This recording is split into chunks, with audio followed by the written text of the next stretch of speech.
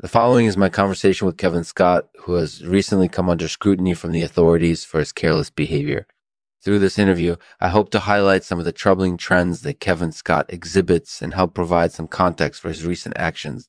Thank you to our sponsor, Baconi and Poon. If you're a bacon lover and haven't tried Baconi and Poon yet, you're in for a real treat. You'll love the incorporated edible taste and smell of their amazing bacon products.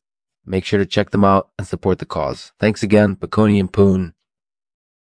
Hello, Kevin. Thank you for joining us today. Can you tell us a little bit about what happened? Well, as you probably know, I trespassed onto government property a few weeks ago. Trespassing is obviously a risky proposition, and I'm sure you knew that. Yeah, I knew the risks, but I just couldn't resist the opportunity to see what was going on. And did you find anything interesting? Not really. I just walked around for a while and saw a bunch of guys working on some kind of project. And did you take any pictures or videos?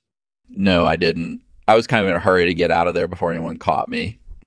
So why did you decide to trespass in the first place? I just wanted to see what was going on. I wasn't intending to cause any trouble. And now you've been caught and the authorities are looking at you pretty seriously. Why do you think they're so concerned about your behavior? I don't know. They just say I need to be more careful in future. But like I said, I wasn't intending to cause any trouble. It's just a bit of haphazard behavior that's got me into trouble. That's all. Sure, I can understand that. But do you think your behavior is indicative of a bigger issue? I don't know. Maybe. I don't really know what's going on, to be honest.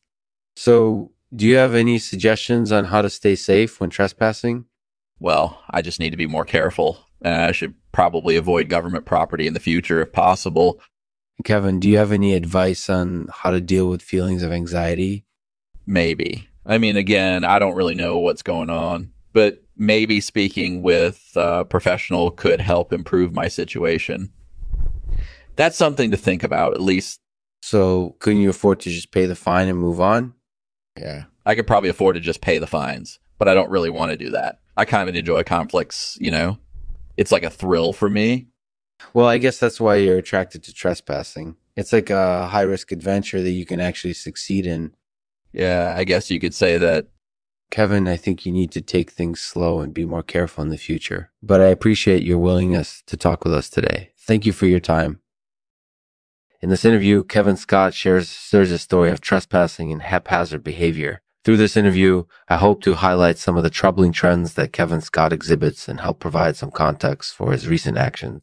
Kevin's behavior is indicative of a bigger issue, but he doesn't really know what's going on. He needs to take things slow and be more careful in the future, but I appreciate his willingness to talk with us today. Today, Kevin will read a poem for us titled Haphazard.